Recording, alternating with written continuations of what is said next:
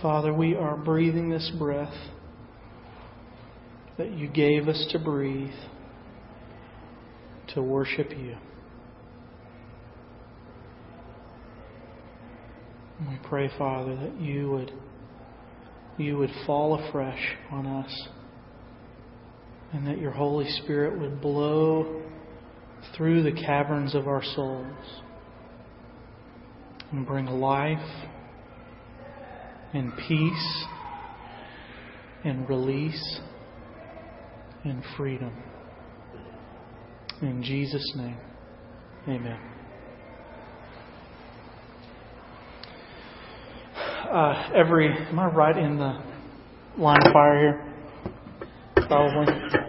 Every 6 months or so, Paul and I go on retreat. And last month was our time to do that, the beginning of January. And we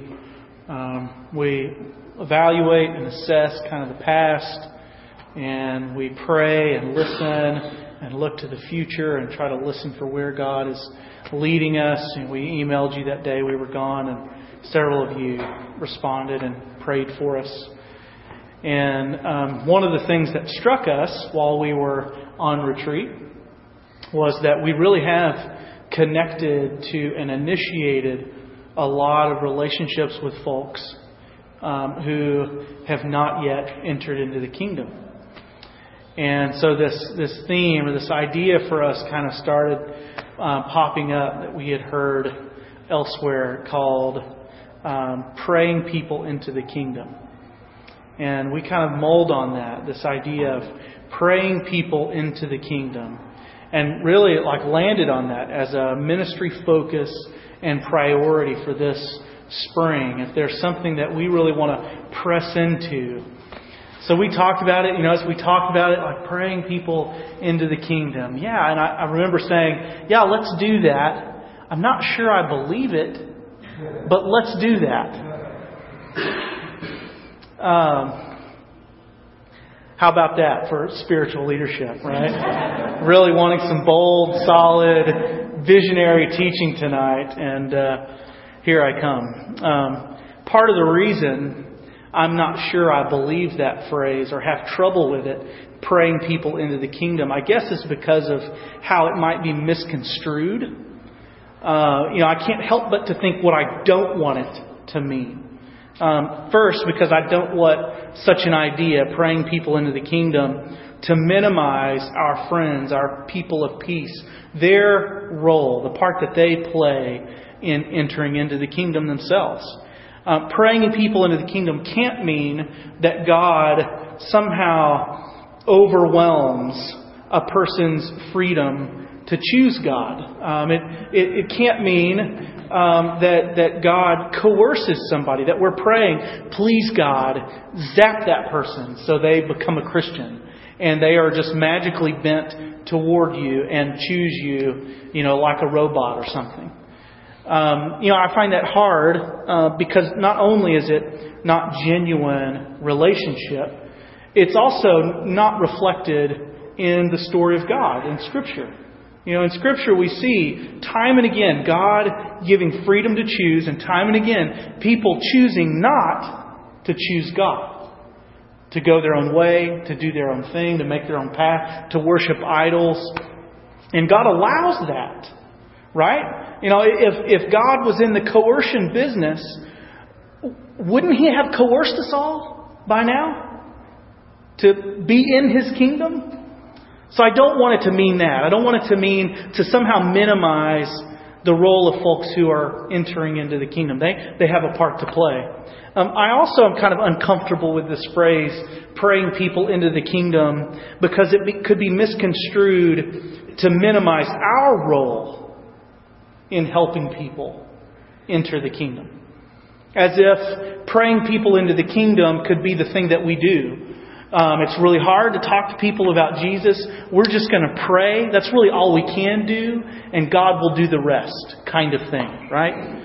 Again, very difficult to square in light of Scripture when you have texts like Acts 4, where the people of God start praying, and the result is not this passive power of God that happens that brings people into the kingdom. What results is the Holy Spirit falling and people being filled with boldness to share the message of the kingdom. So prayer didn't translate into passivity. It translated into active boldness in evangelizing, in sharing the good news of the kingdom.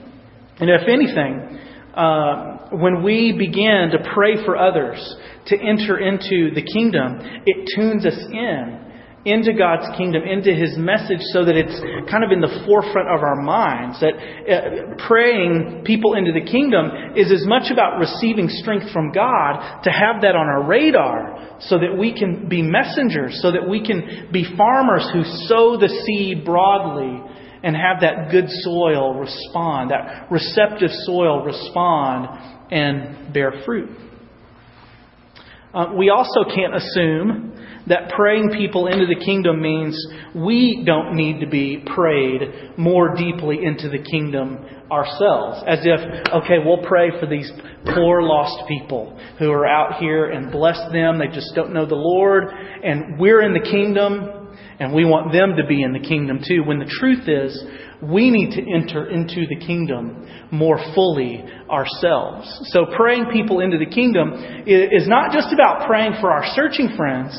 It's about praying ourselves more deeply into the kingdom. And that's largely the rationale, the reason we have this prayer initiative where we have prayer class and we're doing this monthly prayer night, so that we can live more deeply into these rhythms of praying each other more deeply and fully into the experience of God's kingdom in our own lives.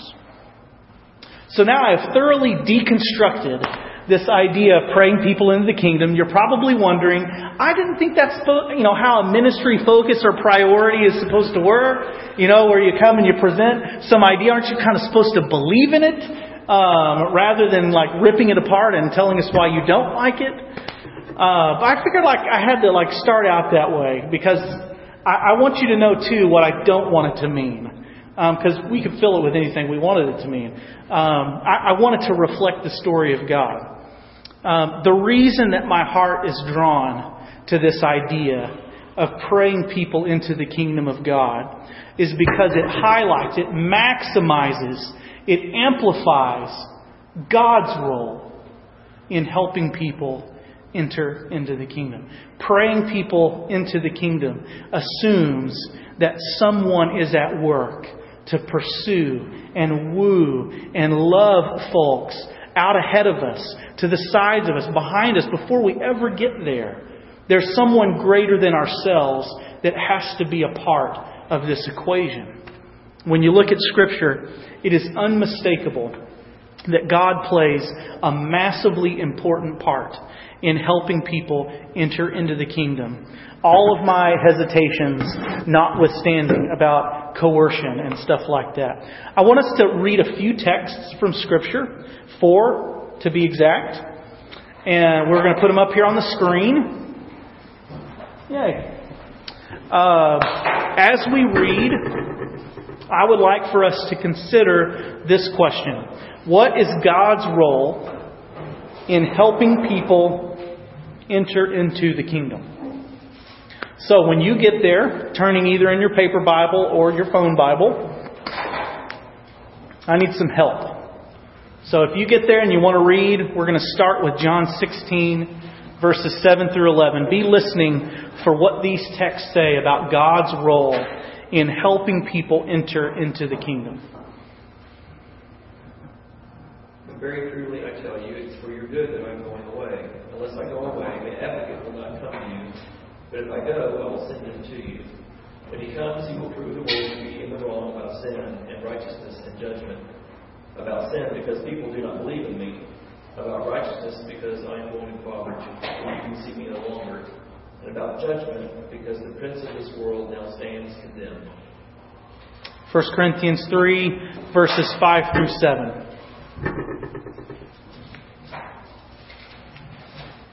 So what do you suppose promise actually is? What do you think Paul is? I tell you, servants to whom you came to faith, each one is the Lord faith. I planted and Apollos watered, but it was God who gave the growth. The Apollos that the person who plants is anything special, and the person who waters is anything special. What matters is God who gives the growth. 2 Corinthians chapter 4, verses 4 through 6.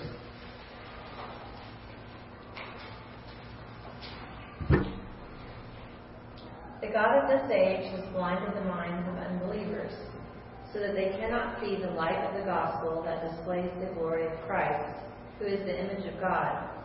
For what we preach is not ourselves, but Jesus Christ as Lord, and ourselves as your servants for Jesus' sake.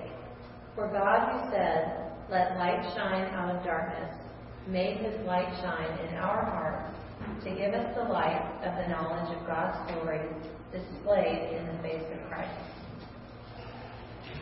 Ephesians 2, verses 1 through 5. You are dead for your trespasses and sins in which you once lived, following the course of this world, following the ruler of the power of the air, the spirit that is now at work among those who are disobedient. All of us once lived among them in the passions of our flesh, following the desires of flesh and senses, and we were by nature children of wrath, like everyone else. But God, who is rich in mercy, out of the great love with which he loved us, even when we were dead, through our trespasses, made us alive together with Christ. By grace you have been saved. What do these texts say about God's role in helping people enter into His kingdom, His rule, His gracious reign? What do you notice? What grabs your attention?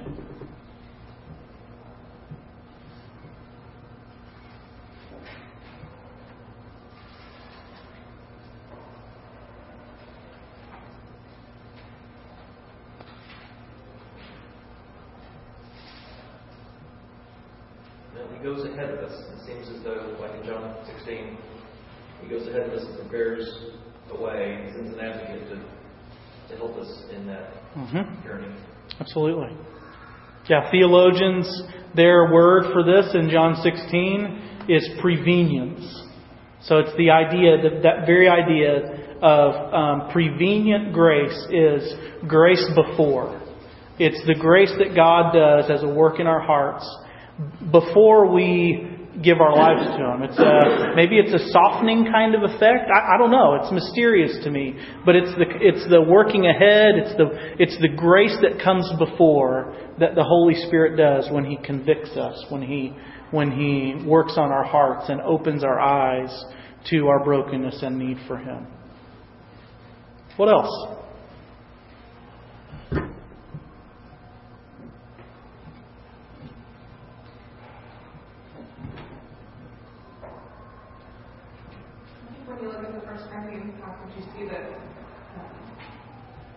That God definitely lets us give thanks in each task. And then even after the passage already talks about one person lays salvation and somebody else builds on it. And you really want other people's salvation. So I think that maybe while God is orchestrating and the process keeps on about God, that He definitely calls us to be part of it. Mm-hmm. Yeah, we definitely have a part to play. But just like a farmer, that's a powerful metaphor. A farmer is not in control of the rain, and the farmer is also not in control of what comes up out of the ground when, assuming the rain comes, to nourish the ground and the sun is out. The farmer has his role to put the seed in the ground. And here, whatever that X factor of growth that brings that thing up at the ground, that's the work of God for Paul. That's the thing that we can't do on our own. That's part of God's role. Absolutely.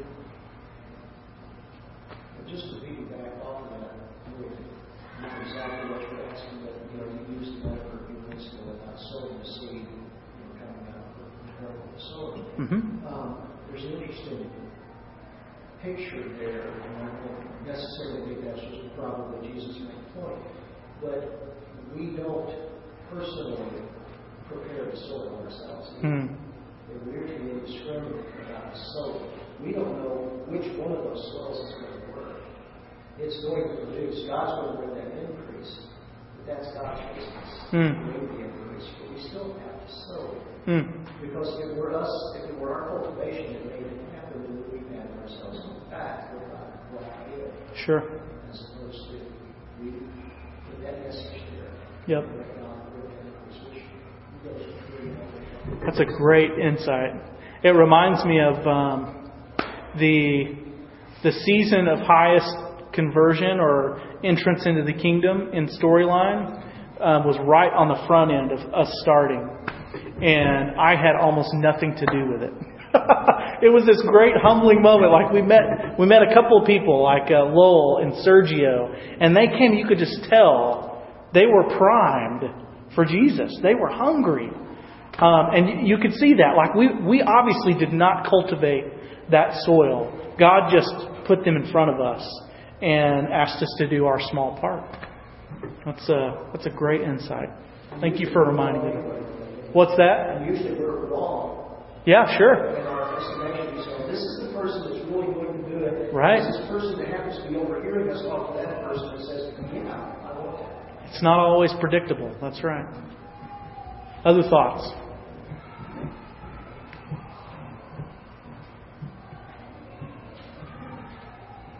There's just another metaphor that brings to mind that I've heard people talk about too. That, you think about these grand, beautiful cathedrals in Europe that took hundreds and hundreds of years to build, and each person building had just this little small part, and most of them never got to see the end result of their work. It was hundreds of years later that this thing all comes together, and they might say they had very little to do with it, and yet for their lifetime, they were working and building something that was greater than themselves. Yep. And ultimately, they were builders, they were co-workers. I think is when he's first talking about co-workers for God. That's right. And God, the grand architect, has a way of seeing how all of that comes together and how people contribute to people's journeys. John? The whole architect and contributing. I've heard that Joy Grant organization does follow up on people that come to crusades. And typically in America, a person gets a presentation at least 10, 12, 14 times before they make a decision. Contrast it with many places in the mission deal, we get 2 or 3. And because we're so hard and religious and materialistic and stupid, and travel, et cetera, so many presentations. They know God, and you hear the testimonies, and they say how God was at work in their lives. There were all these relationships and circumstances and coincidences, etc. So the orchestrating of all that points to a powerful God, a loving God, like you said, a director, an architect. I mean, that's quite simple. Yeah, right on. We've talked about the first couple of texts. Those second 2 texts, 2 Corinthians 4 and Ephesians 2. What do you see there?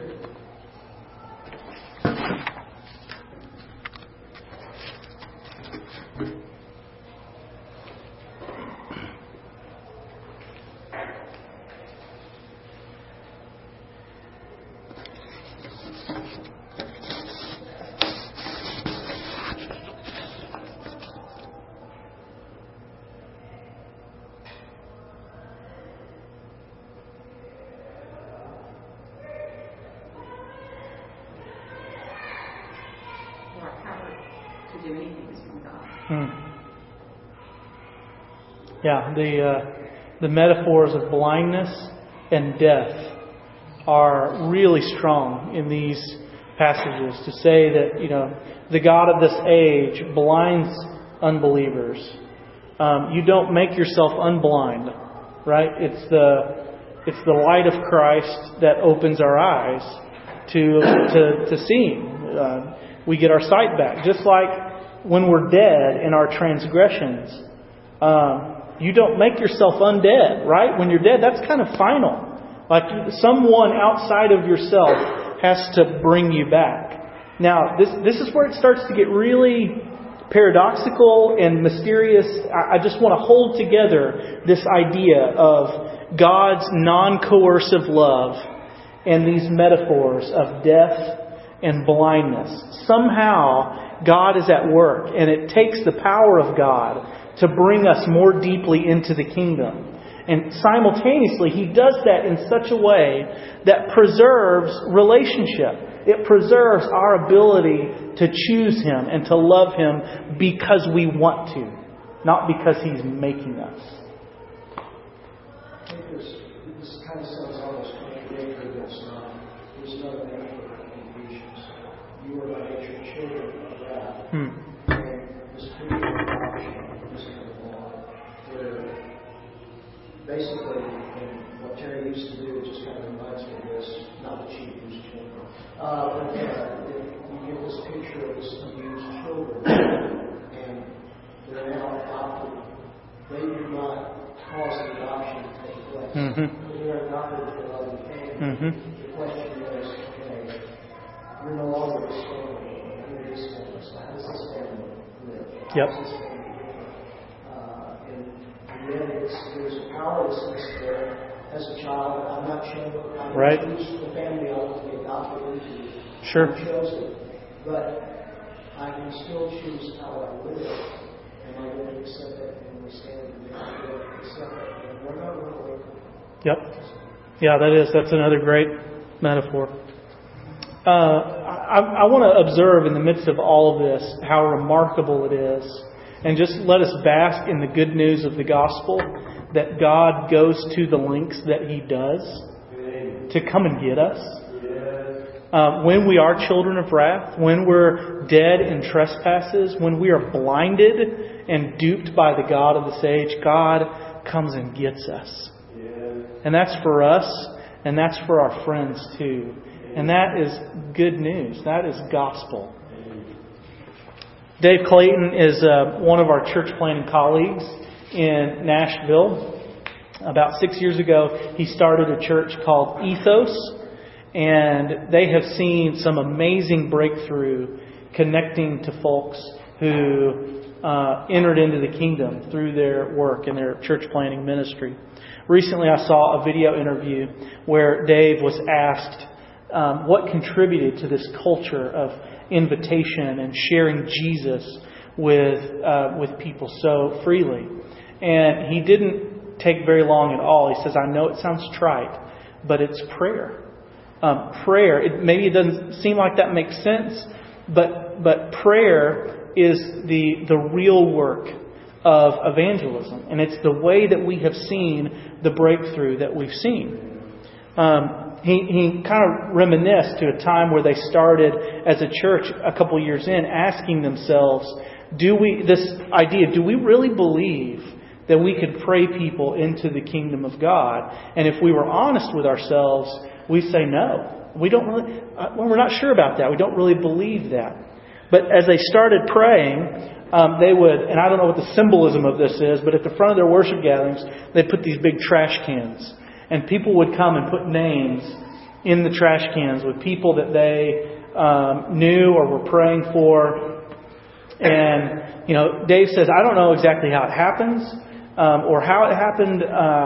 But like, if you look back, the number of people whose names were on those cards, it's amazing the number of people who entered into the kingdom that very year that they were praying in earnest for them. He says that prayer. This may get you a little bit, but we're what nouveau progressive community.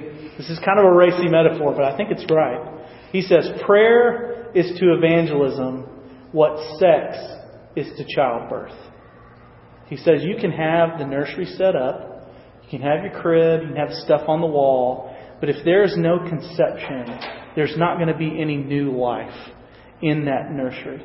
Likewise, you can have the right techniques, you can know what to say, you can have good theology, you can have all the spiritual conversations in the world. But if something from heaven doesn't come down and ignite people's hearts with new birth, it's not going to happen.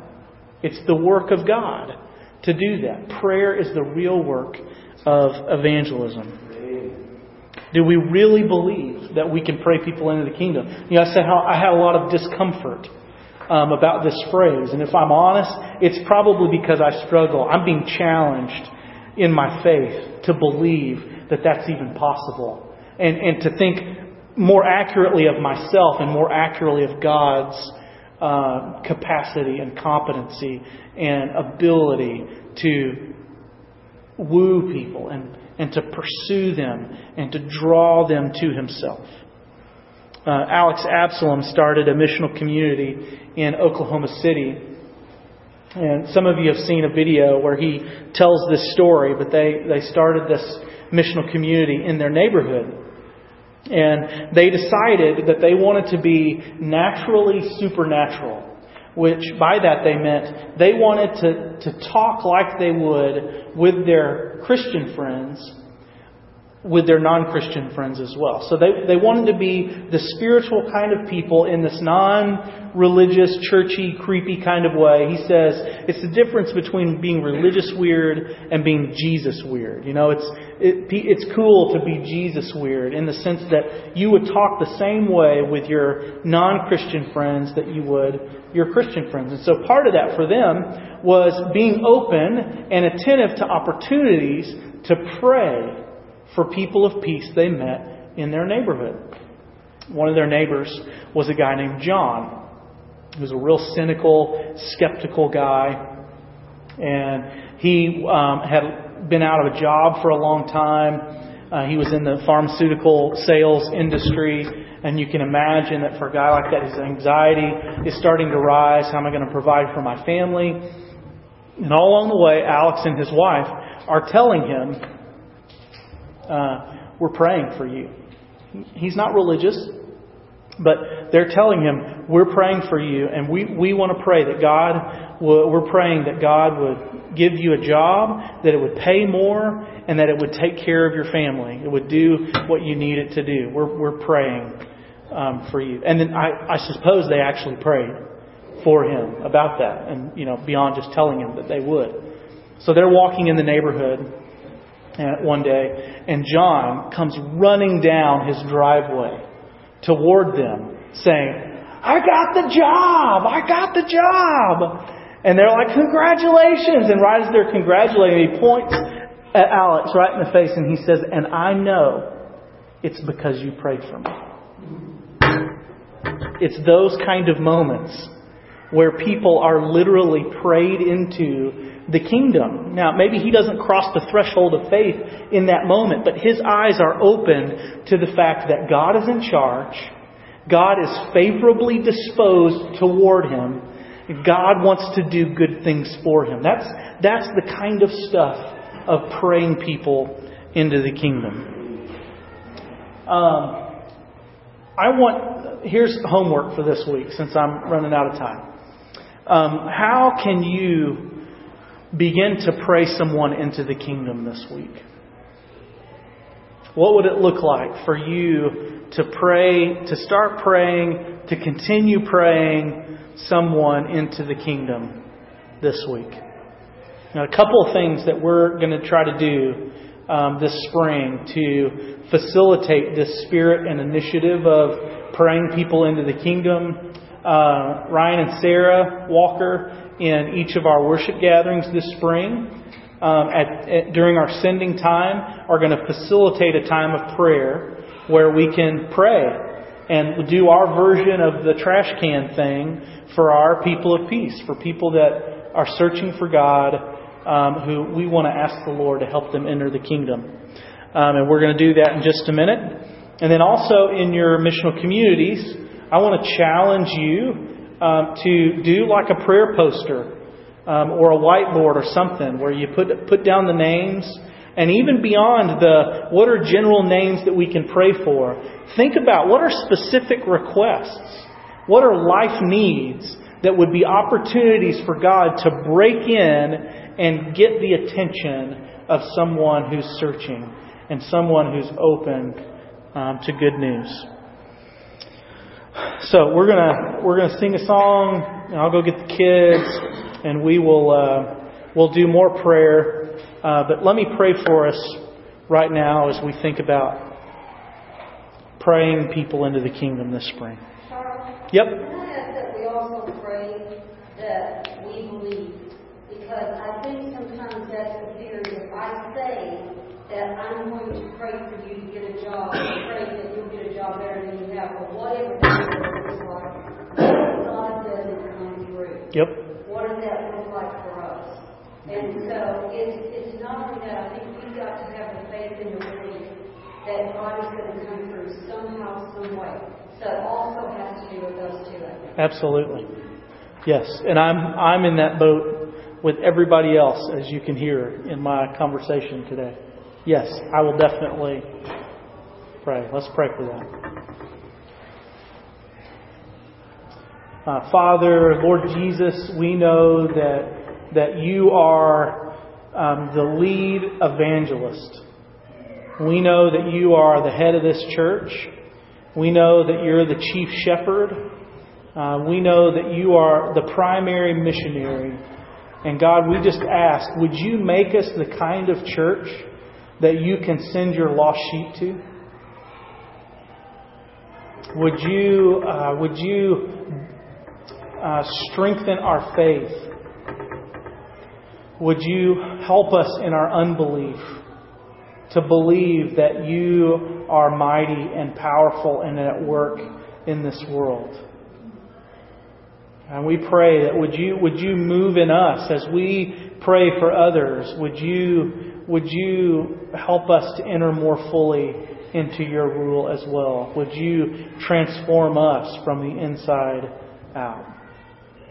For your glory, God, for the renewal and restoration of all things. In Jesus we pray. Amen.